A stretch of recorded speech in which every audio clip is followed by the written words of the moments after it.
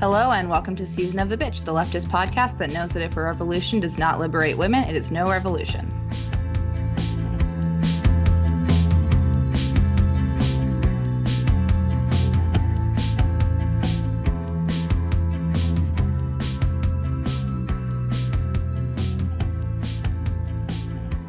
Today we have Zoe, Ambria, Helen, Lolita, and Hope. Full house. Yay! Yay! If anyone did not know, Hope just had a baby and is now back from her podcast maternity leave. All right. We are building a Coven army. Yes, my husband is hanging out with the baby, which is this is great timing because I didn't know this till I had one, but this is like the witching hour for babies and their horrible nightmare monsters from like 5 p.m. to like 8 p.m. So I was like, I have to go do the podcast and just go do it. So this recording time is excellent. Thank you, husband. We're glad we could help. Today we're going to be talking about Las Sandinistas. If anyone has not seen it yet, it will be airing on PBS March 3rd, which we'll talk about more later, how you can watch it. Before we introduce our guests, I wanted to give a short synopsis / history of the film and events portrayed. Most of this I took either from the film itself or from the film's website. From 1912 to 1933, Nicaragua was occupied by the U.S. Marines who trained the Nicaraguan National Guard Army under General Somoza Garcia. General Somoza Garcia took control of Nicaragua in 1936, and his son later began ruling Nicaragua in 1967. The Somozas repressed political opposition and amassed vast wealth in the face of Nicaragua's extreme inequality and poverty. Sound familiar to anything? Sure does. In spite of the danger, many student, labor, and political groups formed underground to fight for change and equality in Nicaragua. Women's lives began to transform as they started participating in the growing resistance, which ended up having a larger percentage of women combatants and leaders than any past revolutionary army, which is probably why they ended up winning, but we'll get to that later. Las Sandinistas film focuses on the women who shattered barriers to lead combat and social reform during Nicaragua's 1979 Sandinista Revolution and the U.S.-backed Contra War that came to follow. Once again, sound familiar? Oh my God. The women had to overcome gender barriers and leave their families in order to go underground and lead the rebel troops. After the war ended, their male peers took over in leadership and doubled down on women's oppression. It's now 35 years later, and the Sandinistas are back in the streets fighting for equality once again. So this documentary features an engaging mixture, I thought, of incredible interviews with women who were leaders, the actual women sort of talking about their experiences, who were going into combat against a dictatorship. And then it's also mixed together with old footage and photos. Yeah, it's super amazing. And today we have an awesome guest joining us. She's a triple threat who directed, edited, and produced the film. Welcome, Jenny. Hi, thank you guys. Yay. Happy to be here. Thank you for being here. Yeah. Do you want to introduce yourself and explain how you decided to make the film? Yeah, so my name is Jenny, and Jenny Murray, and I directed Las Sandinistas. And as you kindly noted, edited and produced as well. It was quite a process, as you guys probably noticed while watching. It was filmed over a number of years, and I gathered archives for a lot of years as well. And it was the first documentary I'd ever made. Wow, that's amazing. Yeah. I was working in finance, actually. We graduated from school, from undergrad. My family had a lot of debt, and so I felt that it would be impractical to go to the arts. I didn't really ever think I could do that, especially as a woman. I didn't really know that many female directors that hadn't come from wealthier, a background where they had support on some level. So it never seemed like something I could do, but I loved film so much. And while I was working in finance, it was really tough for me. I saw a lot of movies, but it was a part of my life that it just wasn't the work I wanted to be doing. And my dad died very, very suddenly at age 57, which was like 2013, right before I started. And he died in like massive debt and working, and my mom had died many years before. And, and my dad would have been a Trump supporter and was really a wonderful man in a lot of ways, like a really good dad. But I really watched him struggle a lot, like my whole childhood. And was just I really think he was a great guy. And so yeah, a bunch of things kind of came together, and it felt like for the first time in my life, I would be able to, because of life insurance money, not much, but enough to survive for the first time, that I would be able to make a choice sort of about my living. And I'd saved up some money in finance. And I'd been researching Nicaragua since college a little bit. Like I studied Latin American film and history and culture and, just different historical moments while I was in school. I was really lucky to have some good teachers and in undergrad. And so then, after I'd started sort of researching about Nicaragua because a friend of mine was working on the border down there, and I was interested in visiting. And I'd made my first 2 short films right when I quit finance as well, but they were narratives. And I found these stories. I found first Sofia Montenegro, if you guys remember her in the film. She's just wonderful, I thought, and she spoke so frankly, and she was so funny, and she seemed so real to me, and she seemed so different than a lot of them, even the Democratic female politicians that I was familiar with here. Yeah. Yeah. And I was really searching, I think, in my life for like a different way for women to exist in a professional way, in a political way as leaders, a more humane way. Because I felt like my own mom worked really hard and had to be kind of a robot and really suffered for it, just lived under constant stress. So yeah, I've really felt like so many things in these stories when I heard Sophia talking about the abortion ban and sort of this cycle of continuing, sort of on the one hand achieving some level of equality, and on the other these sort of backroom machinations, with like, the men that were supposedly their allies that also were kind of hitting on them or really just wanted them out of the highest leadership positions once the wars were won. I kind of wanted them more intermediary support. And kind of watching that story, and just I picked up Margaret Randall's books on Amazon, some old copies. One is called Sandino's Daughters, and Sandino's Daughters Revisited. And then Gioconda Belli's memoir, which is just wonderful, The Country Under My Skin. And I just felt like they were just so incredible. And like Nora Astorga, one had already died. And, I found the footage and the photos just really spoke to me too, like this electricity. And I found them they looked so alive to me in this way I really didn't see that many people look growing up outside Chicago. Like they were really sharp too in these interviews. They could quote, they grew up in a country with like such horrible censorship, and they could quote Engels. They could quote, just really obscure philosophy in this really beautiful way. They seemed like genuinely idealistic, so well read. And some of them had just learned to read and were writing poetry in the revolution. It was I'd never seen life lived that way. And with my own family's struggles, I think I really wanted an alternative, and not just to sit around and like complain with my friends anymore. I wanted to present the world, at least, in whatever tiny way that I was able to, with some other vision of what had already happened. Even I felt like it was important as a documentary too, because it was real. Women had done these things that I've never heard of in history books. I never read it. I never saw it in a film. And I thought somehow when I saw the footage too, I was just blown away. I was blown away by Dora Maria when she was young, and the photos of Daisy and the women pregnant, and putting AK-47s together blindfolded, like single moms, lawyers, corporate lawyers, farmers. It just really ran the gamut. And I just thought they were so interesting and so cool and so real to me. So yeah, and the stories were disappearing. They were, at that time, a lot of them had already been marginalized and were enemies of Ortega, who's the current Sandinista male leader of Nicaragua.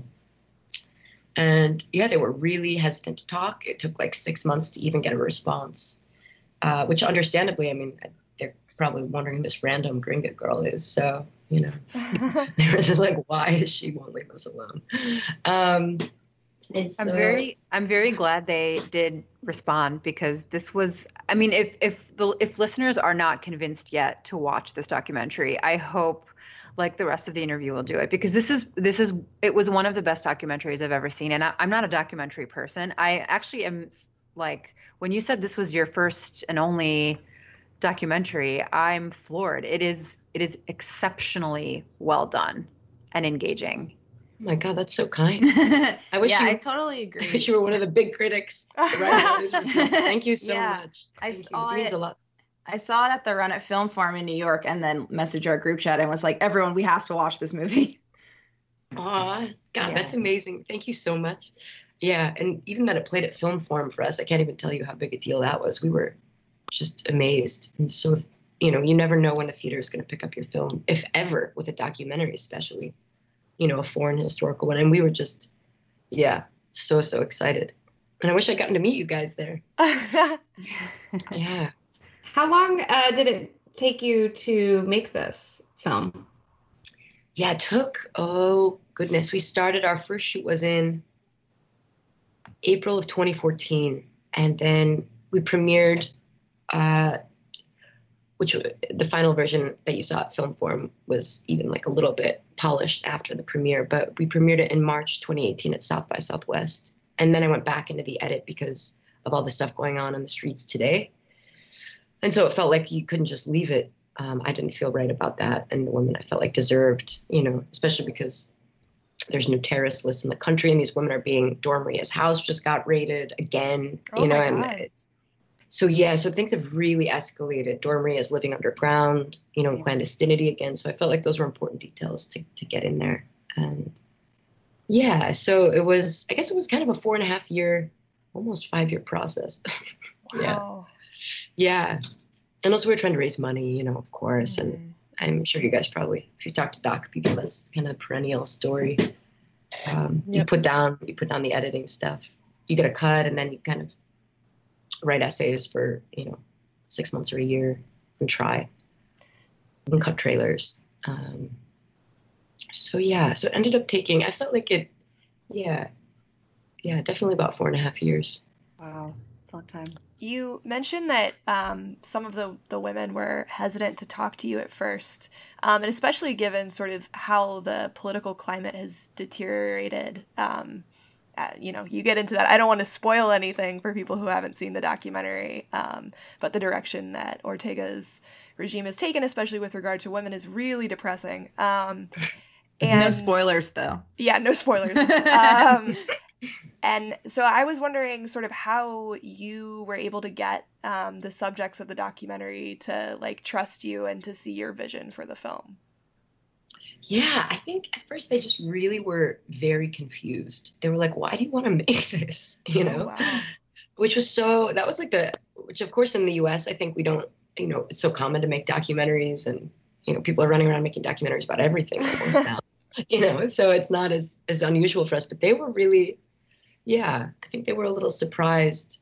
And certainly Dora Maria is a very private person. She's not really someone who discusses her personal life.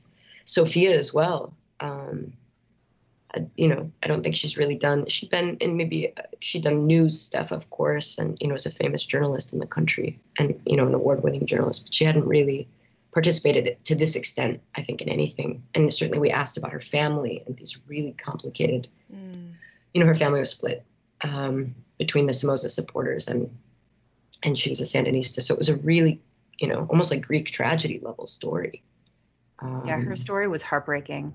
Yeah. Heartbreaking. Like half your family on one side and you on the other. It was heartbreaking to see how that plays out in real life, because it certainly happens. It happens in the US where families are being torn. It's not as violent yet anyway, but families are being torn apart by, just what our politics are now. Half your family's Trump supporters, the other half doesn't want to talk to them, Absolutely. No, totally. Yeah. So I felt like, I think it's just since starting in 2014, it's only grown more and more polarized here. I feel like, it was so interesting to watch the Me Too movement emerge and the making of it. Bernie Sanders emerge, really just, a Democratic socialist winning, 22, 23 state primaries. In the United States, it was just, I couldn't believe it, having started this thing, it just seemed like a different world within 2 or 3 years, that we were living in a hopeful way, in a way that was really exciting and surprising. But so they were hesitant. And then this amazing photojournalist named Susan Meiselas, I think was really the person that helped make it possible. She is a Magnum photographer, and she's just an incredible artist, like a legend. And her photos of Nicaragua, she was there in the revolution. Wow. Those blew me away. I mean, they're just magnificent. And so I reached out to her, and she was incredibly, communicative and professional, and was like, I think this should be made. I can't believe it hasn't been. And was willing to, I think, having met with her, I was able to tell them, that I'd met with her and that she thought it could be an interesting idea, and that we had her, on some level, she had helped support us. And then doors started to open, because she was a figure. She's gone back over decades. Susan's very connected to the country still. And Susan introduced me to people on the ground there, like incredible solidarity activists, Americans and Nicaraguans that have been there just for decades, since the Contra War and since even the revolution. And so that started to open the doors. And then we just called everyone we knew and said, do you have any Nicaraguan friends? And started to hire local people to drive around with us. And basically, we had to knock on a lot of doors, it's not like, emails are the primary mode of communication. So it was like, I felt a lot more making phone call after phone call, and just hoping and waiting and going to someone's house, and then with a camera and a camera crew, and just catching them sometimes too. So, wow. Yeah. So on a lighter note, I have to mention that I love the soundtrack for this film. I think the songs were all just really great, fit into the movie really well. And I was curious, what was the process like of choosing the music for the movie? Just imagining like that, I think that just seems like such a daunting task to have, to something like so huge, to try and put music to it. Yeah, thank you so much, by the way. That means a lot to me. But the music, it was something we really thought about, because for whatever reason, I really felt clear that I didn't want it to be, because I'm a white woman, I didn't want it to be this kind of, extremely Latin soundtrack, where I was kind of just, I don't know, I wanted to feel also like the international presence. And, it's also the era of punk. It's the era of, and then the 80s, of course, like post-punk, and even Nicaragua had its own rock bands at that time, and a lot of Latin America started to have their own, like, really interesting music. So we wanted to combine a lot of things. And so, initially we had a temp track, because while we were editing, we didn't really have the money to bring on a composer, of course, at the beginning. And so I would just choose music, and our editor would choose songs, and we'd see just what felt right. And I personally liked the kind of, something that was a little bit pulsing, that felt a little rough, that kind of pulled you forward, because also we didn't want the energy also to feel, it's a revolution film. And, if it's just classical music or something, these are older women, it just felt like that wouldn't do the stories justice either. So we tried to find that middle ground between ambient and, kind of post-punk. And, and Matt Orenstein was our composer, and he's just so great. He's also he lived in Chicago for a long time, for the Chicago people, and he worked at Reckless Records. Do you guys know this? Oh, yeah. Yeah, Reckless. Yeah. And that was my favorite record store. And I was like, oh my God, you're hired. You're so amazing. Yeah. And he knew everything, I was like, so we had references that we threw around, like the band Wire, or the, just a number of different, certain kinds of, like 80s songs from the like very early 80s and some from the late 70s. And he would just, do riffs on them. And also this movie, The Hour of the Furnaces, had this incredible score. That was an Argentinian revolution film that is just incredible from, a few decades before the Sandinista revolution. But I think it was in the 60s actually that it came out. But it has this really interesting score that's really tactile and kind of slow and just builds. So for the Somoza sections, we wanted to kind of look at that and do something that would hopefully not overpower, but at least give a sense of propulsion. Yeah, I think you nailed it. And the post-punk is so good in the movie. We were just like loving it.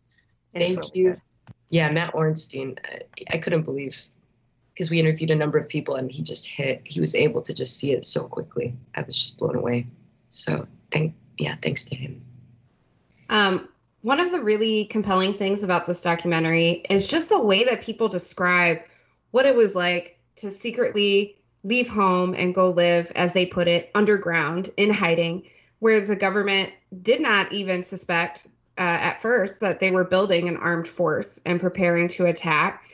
There's an instance where a woman talks about having a child in hiding and having to send it away to keep fighting. And then another woman spoke about not being able to tell her family she was leaving and sending her parents a letter that they would only get 5 days after she was gone. There are just these countless visceral moments like that in this documentary. Another one that comes to mind is a scene where someone talks about how you never lose touch with the feeling that today is likely your last day. And the camera just pans over these beautiful grassy hills and the grass is rustling in the wind. I really felt more than maybe any, or at least more than a lot of documentaries I've watched, that I really got this sense of place and of like being there in that moment when people shared these little details about what it actually was like. And like you said, like maybe a lot of these women were private people. How did you get these moments out of your subjects? Like, how did you get there? And I'm also wondering if there are any particularly poignant moments that you had to cut out that didn't make it in. Ooh, thank you so much. So many good questions and comments. Let's see. So you're welcome. Yeah, where should I start? Let's see. I guess so. In terms of like Monica, like when she had to give her baby away, like give her baby to the keeping of someone else, essentially, and then she was put in prison and wasn't allowed to touch her little son for a year. And and Dora Maria having to leave at like age, she was a teenager and had to leave her parents, who she was very close with and had a great relationship with. And not tell them a word, because that was part of the deal. If you were willing to give your life, it was a secret. And I just couldn't believe those stories, and she told that, I think they had both spoken with Margaret Randall, and I owe a lot to Margaret Randall, who wrote these interviews. And I was able, some of those details I knew a little bit about in advance, because of those early interviews that she did with them right after the revolution. And so that I would prepare those specific ones I knew a little bit about, but I didn't know the details about Monica not being able to touch her son for a year, for example. And I can't even imagine, I'm not a mom yet, and I just can't even imagine for those of you on this call now who are moms, having your child ripped away and then being thrown in prison, shackled naked. And, and men were allowed to see their families. The male prisoners had all these other privileges that they didn't have. And women were raped, her fellow prisoners were raped, and men didn't have to worry about that. And I just couldn't believe it. Not to mention just how hard it is on your body to have a baby and hormonally, and you have all of that happening on top of everything else. So I can't even imagine how hard it would be to navigate through that. Yeah. And when I saw that photo of her, if you guys saw the film, you probably remember it, where she's saluting and she's like probably 7 months pregnant at the front of the line. Yeah. It's just, I felt like that picture said so much. Also about the strength, right? Like an image like that just tells you, the way she's standing and like how proud and how straight her back is, and knowing what pregnancy is. I've been in rooms with older moms, that just gasp when they see it, because they're like, oh my God, which is, for me, that's a lovely moment when people really can feel it. And like that. Yeah. I actually paused it at that moment, like earlier today. And I had a friend with me in the room that wasn't watching it with me, but I paused it and I was like, look at this photo of this woman who is pregnant, like standing in formation with a small army. Because it was just that arresting to see that image, and it's not even on the screen that long. And I'm also thinking of the woman, another poignant moment is she's talking about how she told the others, I'm scared to do this. I have a child. I'm frightened. And they told her, if you don't do this, your children will have to. Yeah.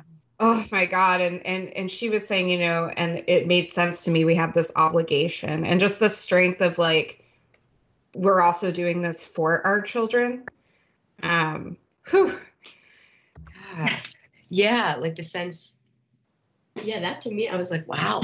I mean, that's also just that sense of the ideals being so, it doesn't even really have to do directly with your own selfish need, for a better whatever, because, for example, Joconda, who said that line, she was an ad executive, who had been a debutante, who became a very successful poet, had like this wonderfully interesting, and, she this is not someone who had to make a revolution.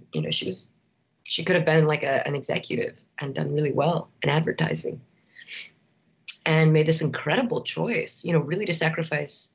And her marriage was falling apart. She was really willing to sacrifice that, her job. I mean, any sense of security that she had.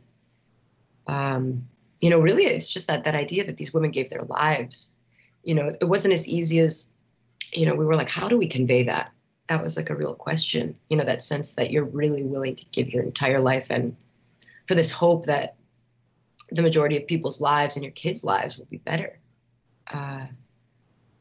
Because in the U.S., we, luckily, as of, for our generation, we haven't really had to make that decision yet. Sort of like live, how, if we're going to die to be an activist, to at least yet. So in this moment, in my generation, at least, it hasn't felt that way.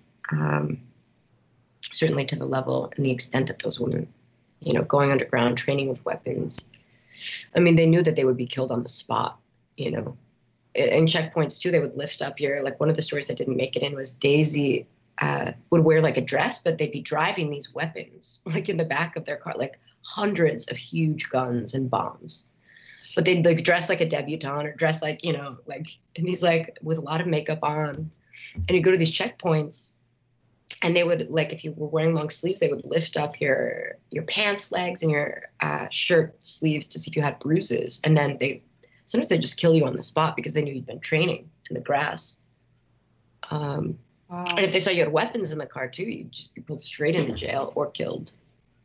And jail meant, of course, like being raped or tortured. So you knew, none of those options, especially if you're coming from like a middle-class family, are certainly anything I ever had to confront. And I was just so amazed by those stories. And of course, not every woman did it either, but a lot of them did. Thousands made that choice. Yeah, I think that goes really well into something I wanted to bring up, which is one of the women who was interviewed talks about being a teacher and how seeing like her students suffering and not have access to food or supplies like is what made her go from this passive observer on what was going on to wanting to like take action about it, which reminded me of like things we hear from a lot of teachers who are striking now saying like they're doing it for the kids because when you're like in that profession, you really see all the things that are affecting kids. And just as I mentioned kind of in my intro, there were a lot of connections I was making to like things that we're experiencing now, which is one of the things that I think made the documentary like really hit home as being like there's a lot of parts of it that are super relatable still. Yeah. Yeah.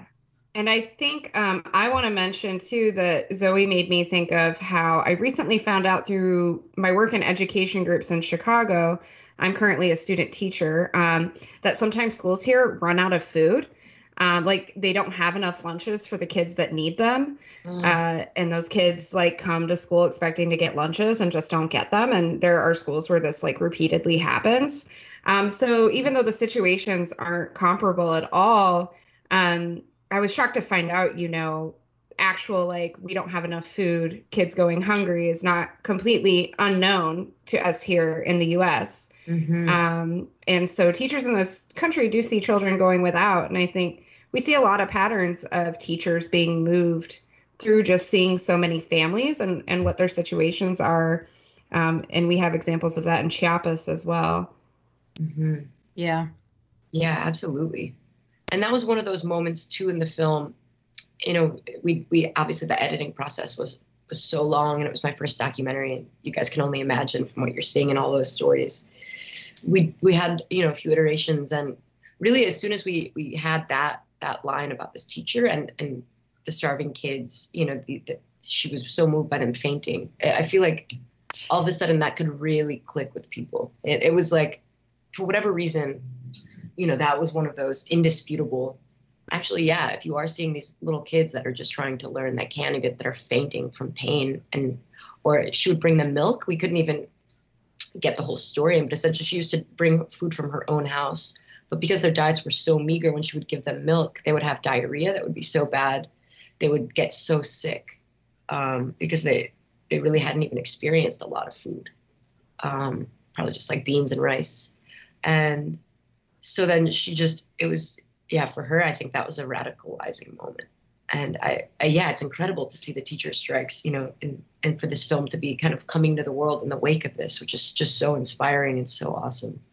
I have a friend that's a teacher in Chicago too, and just the stories that I hear. And she teaches in, primarily Mexican neighborhood, and it's not exactly comparable, but you see that teachers are confronting a lot of similar issues and taking a stand, because how can you watch this happen to innocent kids? So it's very inspiring to me. Yeah, you see the connection, not just with the teachers, but with like how the patriarchy plays out here in Nicaragua. Like you're talking about the timing of this documentary coming out. I think one of the things that made it so compelling was seeing real life women having to really fight and defend their freedom from dictatorship and imperialism. And we don't really see that a lot in the US. Like we don't, our strong female figures here are the ones that want to be president or like CEO or whatever. So like we don't see what women like really have had to give up and fight for. So much. They have to do I think they have to do so much more than men to fight for something like this. It's so much harder for us.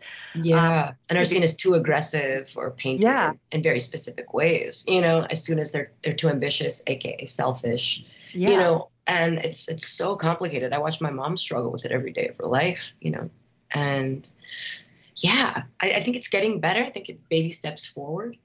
Go ahead. So. Yeah. I think probably, I hope. But like, so one of the things I wanted to talk about was, again, not to give away too many spoilers. I don't think it's possible to give away spoilers for this because there's just so much in it that, I mean, you really just have to see it to get everything out of it. But so Ortega's government, which is the ruling government now, is, cast as sort of betraying the revolution. And he's done so very particularly by Sofia, who I concur. She's amazing. I loved all of those women, but Sofia was something else.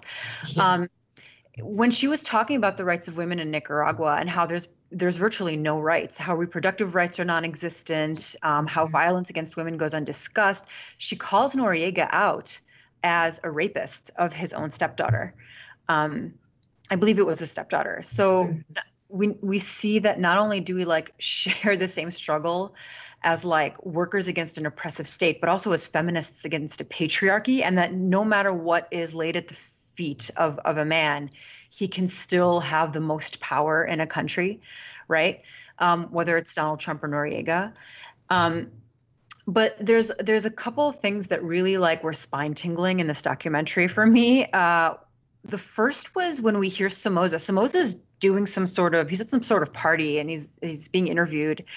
And he's heard saying in an interview when being asked like, oh, when do you think you're going to be able to finally put down these rebels, right? Like, when are you going to find these Sandinistas and smoke them out? And he answers and he says, well, the real fight is capitalism versus socialism. And until this question is resolved, there will always be war between these two sides, which is true. And which is not something we hear American politicians say quite so pointedly. And he was saying this in like the late 70s. Although I do think it was more common in like the Cold War era for, Americans. They probably put it in those terms a lot more back then. Yeah, and they would say, I feel like communism was, they were so good with that buzzword. Yeah. And Ortega was, a West Point graduate. Or sorry, not Ortega. Somoza was a West Point graduate. And so it's like really important to remember his U.S. education. And That's so like interesting. I didn't realize it's so interesting to me. And there were so many details like that I wanted to put in the documentary, but would make everyone fall asleep, that were just like, who cares? Thanks so much. It's already so dense. But yeah, so I found that so fascinating. Like his English, he knew exactly what to say. Like, we believe in democracy and Republican government, and these are a bunch of communists essentially, and we don't believe in that. And he could say market, and they want, dictatorship or whatever. And I'm like, oh wow, we're having the same discussions today. Like we're having the same fights today, and like not just at the national level, but even on the smaller scale. When you mentioned earlier, Sophia's brother and father were like high-ranking members of Somoza's military as she fought like alongside the Sandinistas. In terms of like bringing the reality of revolutionary class struggle, this movie was very good at bringing it home of what it actually looks like in people's real lives, like what it materially looks like in their lives. Mm-hmm. And I wanted to ask, like, what do you hope? I mean, socialism is on the rise in the U.S., which is awesome and wonderful. But like, well, yeah, it's great, and I love it. But the capitalist class, they're not going to let their power go easily. So, you were showing these themes in there, and I was wondering if there was like, what do you hope that like socialists or leftists organizing in the U.S. sort of learn from this documentary and learn how to view their struggle and how it might look? And how do you hope it informs their organizing and building of power? Yeah, I really saw, the longer I sat with the film, it really did seem to me to be a look at power, and all the weird forms that power can take, and using power to serve or power to dominate and control other people, which you saw with the men within the women in the FSLN. You see it with the U.S. trying to control Nicaragua and dominate them. So I think one of the hopes in general is sort of to question the hierarchies that we're born into, whatever they are, a race hierarchy, these weird things that we ingest that are not, that we take for granted because this is what we were handed. But I thought it was so amazing, that they basically, I think the real hope for me was all the reforms that they were able to do. And that like a few hundred kids could change an entire country of millions of people. Yeah. Essentially. I mean, not just with war, which was incredible and mind-blowing to begin with, because that's just the insurrection portion of revolution, but even further, that they had a number of years of substantial social reforms, empirically verifiable social reforms in health, were those same kids that were dying of dysentery. I mean, at huge levels, polio, things that we already had the mechanisms and the resources to stop and prevent. We just wouldn't share them, and we saw malaria campaigns with volunteers, and literacy campaigns that just all the people, even housewives, bourgeois housewives in Nicaragua, were going out to these villages and young college kids and high school kids to teach the people around their villages, around the whole country, for months to read. And I just thought that was so beautiful and incredible and very well organized, by the way, too. They were very bright, very young. And it just seemed really that, obviously the Contra War it came at such a perfect time, in a very dark way, because so many reforms were going pretty well. On the other hand, some reforms weren't going as well, like the land reform, kind of appropriating certain factories and getting people to work. There were certain things that didn't go as well under the FSLN, but I have to say the ones that the women were running went really well, like health, like literacy, were just really effectively managed. And, they deployed resources in highly efficient, highly effective ways. And those were really I think the star programs of the revolution for Endora. Health for a decade, people I'll meet people and they'll say, well, revolutions never work, so, it didn't work, your movie, they won for a little while. And then I was like, well, 10 years is something. Yeah. And 10 years to sustain a really impressive, quantifiably successful health program where millions of people's lives are bettered for a number of years is something for a decade. With volunteers, it's and donated equipment. They had, by the time of the Contra War, there was an embargo. They couldn't get anything, and they were still so efficient under Dora Maria by that point, the last 5 years. who's just obviously one of the sharpest minds, like Sophia says, of the continent. Mm-hmm. And that was evident. She's incredible. She's just so amazing. And to be in her presence still, I was just like, oh my goodness. Yeah. It's just like, oh, wow. Yeah, despite the fact that they're so brilliant and so strong and did things that like I can't even fathom. Like, I think one of the beautiful things about this documentary is that while I was watching it, I just kept thinking like, these are just people. Like the way they told their stories about like coming up in student activism. I'm like, these are just people. These are just people like us, you know, like not that I'm comparing us to them, but just the way that the documentary humanizes them just made it all the more real. I think that's an interesting point, Ambria, because I think, you know, there were interviews with a few men who were also active in the revolution, and you sort of got the sense on some level that everybody has a rehearsed version of their own history in some sense, but that there was less of that. I think less of that sort of, it didn't feel quite as organic, I think. And that was something that I also thought would be interesting to hear from you about, is how did you decide, you know, which male figures to feature and sort of how to navigate their inclusion in this film? Yeah. And actually, I wanted to say, too, I really appreciate the point you made about that they seemed like us, you know, because on some level, that was the other hope, I think, when I started out, because even though I'm not like them at all, you know, like we would joke around as we were filming, like, which one would you want to be? Like, pick who's your favorite, you know, like, you know, because we all thought they were so great, you know, but on the other hand, I felt like they were just so approachable and so humane, you know, the way a lot of great people are. I think they seem just like someone you know already, and not like some, you know, faraway figure in, you know, like an ivory tower somewhere that's totally inaccessible and doesn't have experience in common. So I really felt like their stories and the way that they approached it was so practical and human, in a way that I certainly didn't hear that many female narratives, you know, certainly successful female narratives growing up.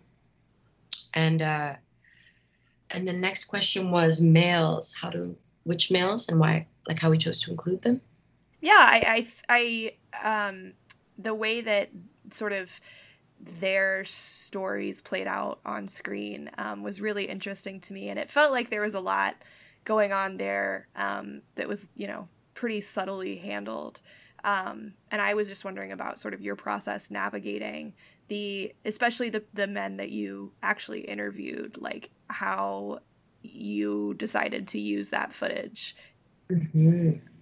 Yeah. So we tried to interview everyone that we could. I will say that. And a lot of men wouldn't talk with us. Oh.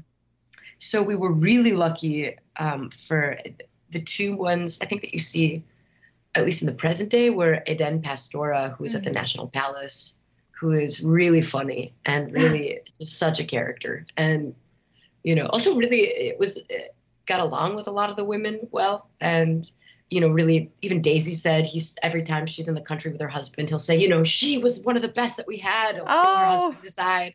She'd be like, she was amazing. You know, he really said great things about a lot of the women. And unlike some of the leaders now, like Ortega himself, for example, he was a combatant. Like Eden was really in the front lines. He was a medical student. He was like 40 years old. He was one of the ancient ones, you know, by that point, because everyone was so young. And I was so glad. I had a feeling too that he would be a really, like, someone who really took to the camera. And he really was willing to give us time and bring us into you know, his office, take us in his convertible. He loved interviews, you know, and, you know, and the women are so humble. It was so amazing to go, you know, from their versions of themselves and their histories to his versions. It's just amazing. You know, and he still did say some pretty incredible stuff about Dora. And then also some kind of complicated stuff about women. And, you know, and not maliciously though, you know, it was like very, oh, this is just how it is, you know, and women are sexier when they're, breastfeeding and holding a machine gun. You can't even imagine. And he was like, you can't imagine how beautiful they are. Like, and I was like, he was just having a great time in his office. It was, and then he would get his machete out and run around. It was like, really, yeah. It was. I have to say, like, he was really up for it and really, excited. And, we felt like, yeah, it was a question, like, do we have men in at all? But it felt to me like it was important to see a contrast somehow. And Eden obviously was like a figure, like with Dora. They had been so close at the palace, which was that big moment of Dora's life where she's kind of catapulted to not only national but international fame, and then becomes also a hero, a military hero that's known throughout the world at that point. I mean, Garcia Marquez wrote about her, and it was just this kind of incredible thing. And he could speak to that. We also had vintage footage of Eden. And he's also still a figure in the country publicly. So I felt like, okay, this is good. And I knew Eden was also today allied with Ortega, which I thought would be even more interesting. It was important to us to try to get, because, certainly when we started filming, Ortega's approval rating with the Sandinista party, even though Dora and Sofia and Choconda had left, and Daisy as well, and Monica, was still over 60%. They had a really high approval rating. And I thought it was important to interview as many women and as many men as we could that were still Sandinistas and Orteguistas, to have at least a different, the other perspective represented. So that was one way. And then we spoke with Luis Carrion as well, who's a member of the National Directorate. And we tried to speak with as many National Directorate members as we could. And he was the only one that was kind enough to give us some time, and at great risk to himself, because he had a job at the university at the time. And saying something on camera could be damning. I mean, could really throw him out of a job. So I was very grateful to him, and he was very professional, and he was very honest. He was like, look, people just weren't comfortable having a woman in the directorate. Like, war was a man thing. It was like a macho thing, even though Monica and Dora were taking cities and leading their huge battalions. It was still, for whatever reason, they wanted to see it in this other way. So I also felt like it was important to hear that. And to sort of have them both be allies and sort of at the same time represent this other force, to see what the other force was a little bit. We have vintage footage of Tomas Borge, who's one of the founders, touching a young girl soldier's face. Do you guys remember that? Yeah, and to me that also spoke, when you have one of the founders of the movement tapping a girl on her shoulders and saying, what a nice girl, and touching her face and squeezing it in this, suggestive, complicated, physical way. Like, how could, a young girl feel like an equal? Yeah. Certainly the men were just laughing, hugging each other and, kind of like throwing their elbows around. And these girls are just kind of looking down and really nervous. And I felt like that was really important to include, any moment like that we could find. And we searched for a while to find anything that we could.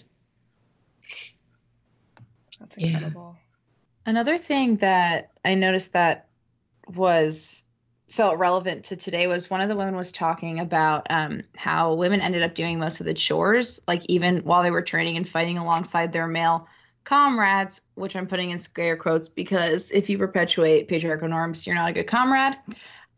Sorry, boys. But anyway, but that's something that's been brought up a lot recently in left spaces in the U.S. is like even when you're in spaces that are supposed to be revolutionary or radical, like women are still kind of expected or just assumed to do those sorts of chores. So I was wondering if that was something you went into the interviews like looking for and asking about, or was it something that just came up on its own because it stood out to the people that were there, obviously?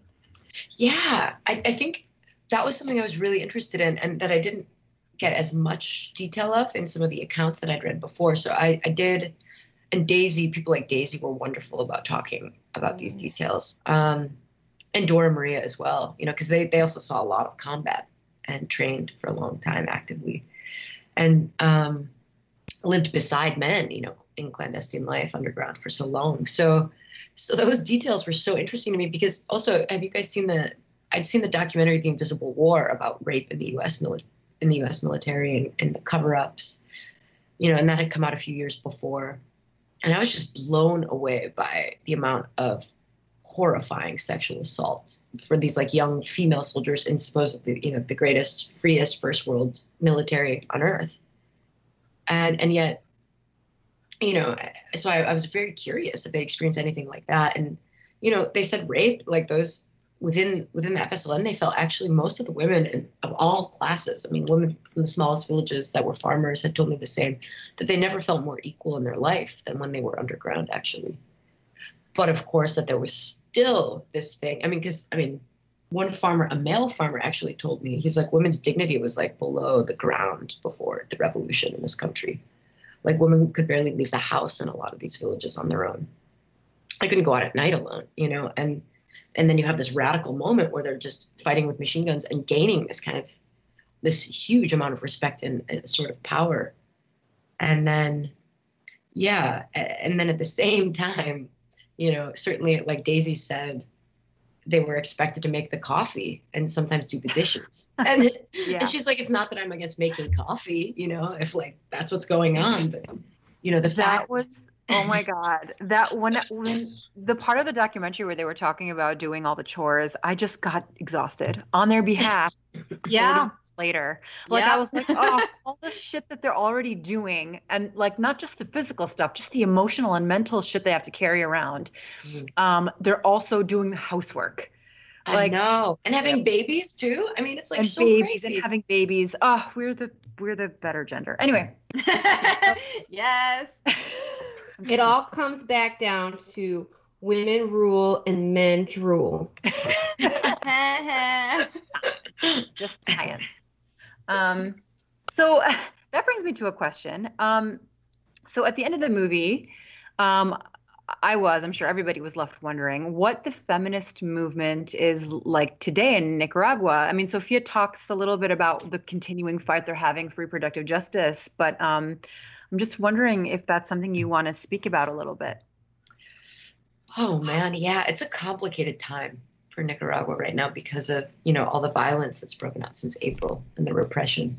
Yeah. So a lot of the young feminists, certainly, and a lot of the younger and more middle class feminists and activists have left the country. I mean, there's tens of thousands of exiles in Costa Rica and abroad, that have they're on lists, they're scared for their lives, their friends have been in jail.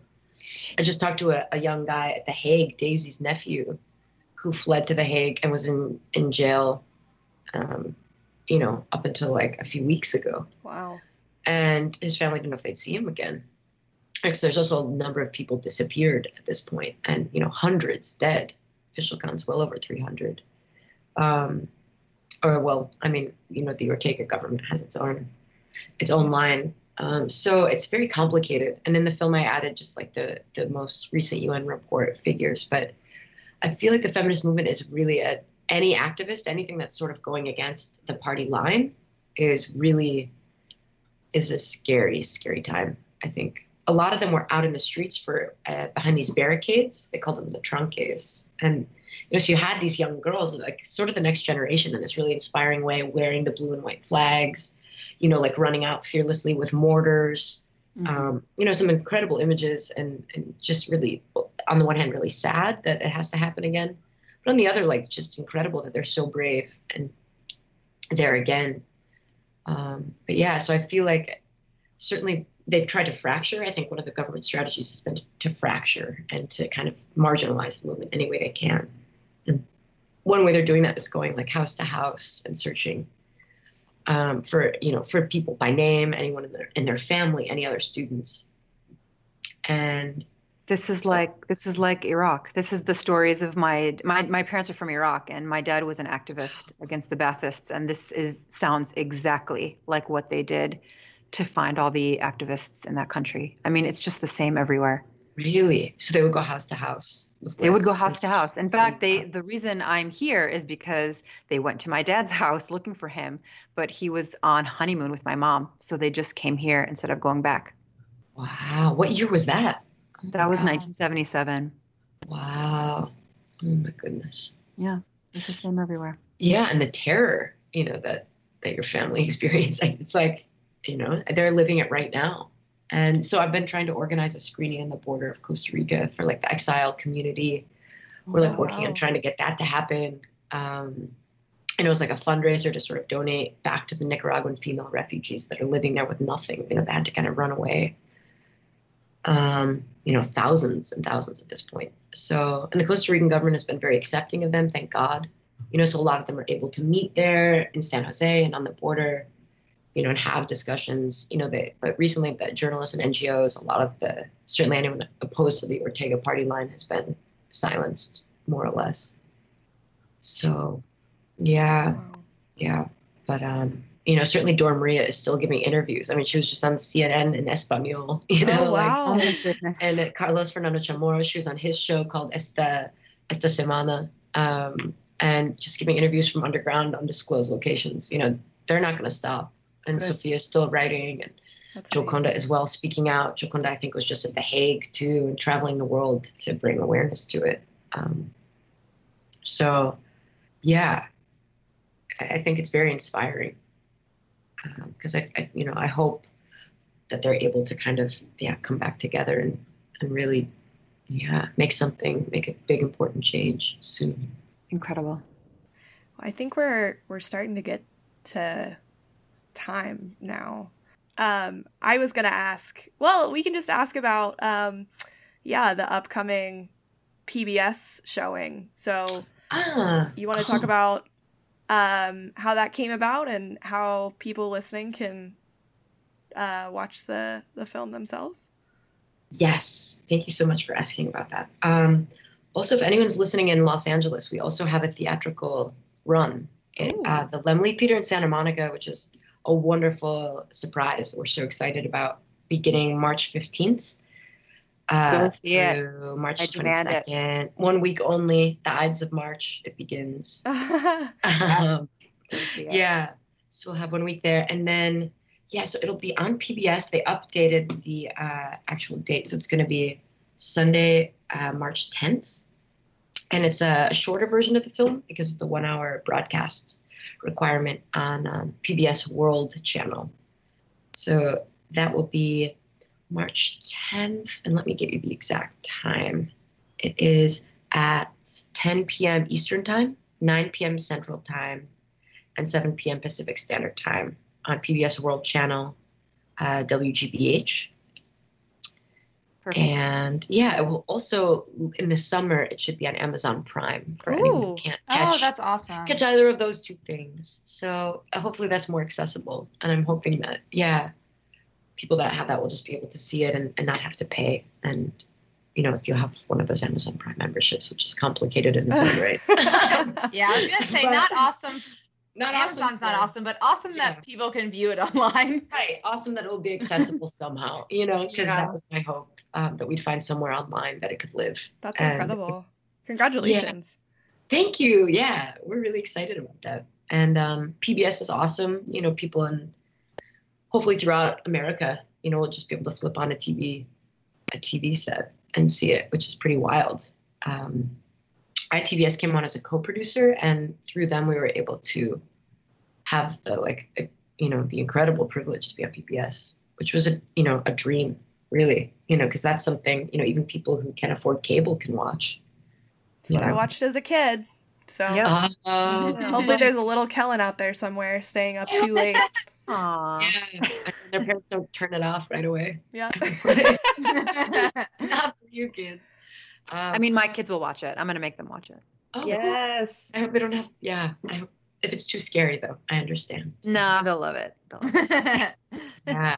Yeah, that was one of my hopes, too. I was like, I just wanted to see these women's stories if I was a little kid. I felt like it would have changed my life to know these kinds of stories. And so, that was sort of how I got started and just kept on. And in those moments where you were like, is it ever going to get done? Like, is there any point? Will we ever have enough money to finish? Will this ever exist? And it was like, no, it's worth it. If one little girl gets to see it and her life is better, then 4 years of my life are worth it for sure. Yeah, it was exceptionally good. And I'm going to make one last pitch for everybody listening. You really need to watch this documentary. Yes. It is, we only touched on like some of the highlights, not even all of the highlights. It was incredibly compelling to watch and very, very engaging. And yeah, if I'd seen something like this when I was very young, it would have changed my ideas about a lot of things, I think. Oh, thank you so much. Thank you guys. Yeah, this What a was pleasure. awesome. Thank you so much for having me and for getting to meet you all. I really appreciate it, and what a wonderful show. Thank you. Thank you so much for coming on. This was really cool. We all, if you can't tell already, we all really love the documentary. So Oh, it's thank awesome you. to talk to you about it. Yes, thank you so much. That was amazing. I hope everyone watches the documentary. If we haven't convinced you, I don't really know what else we could possibly do. So anyway, as always, you can follow us on Twitter, Instagram at Season of the Bee, on Facebook.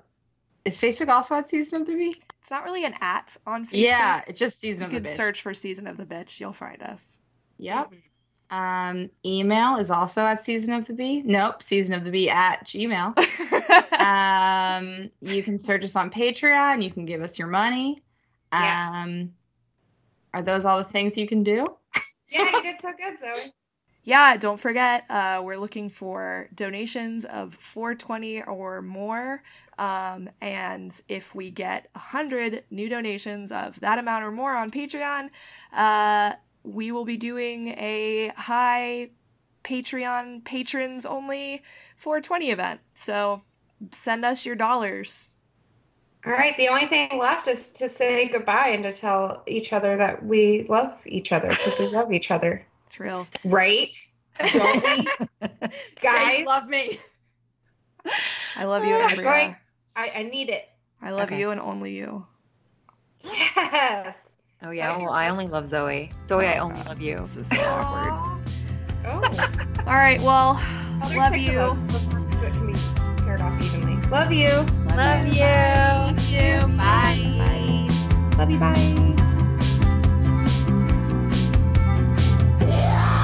Season of the Bitch.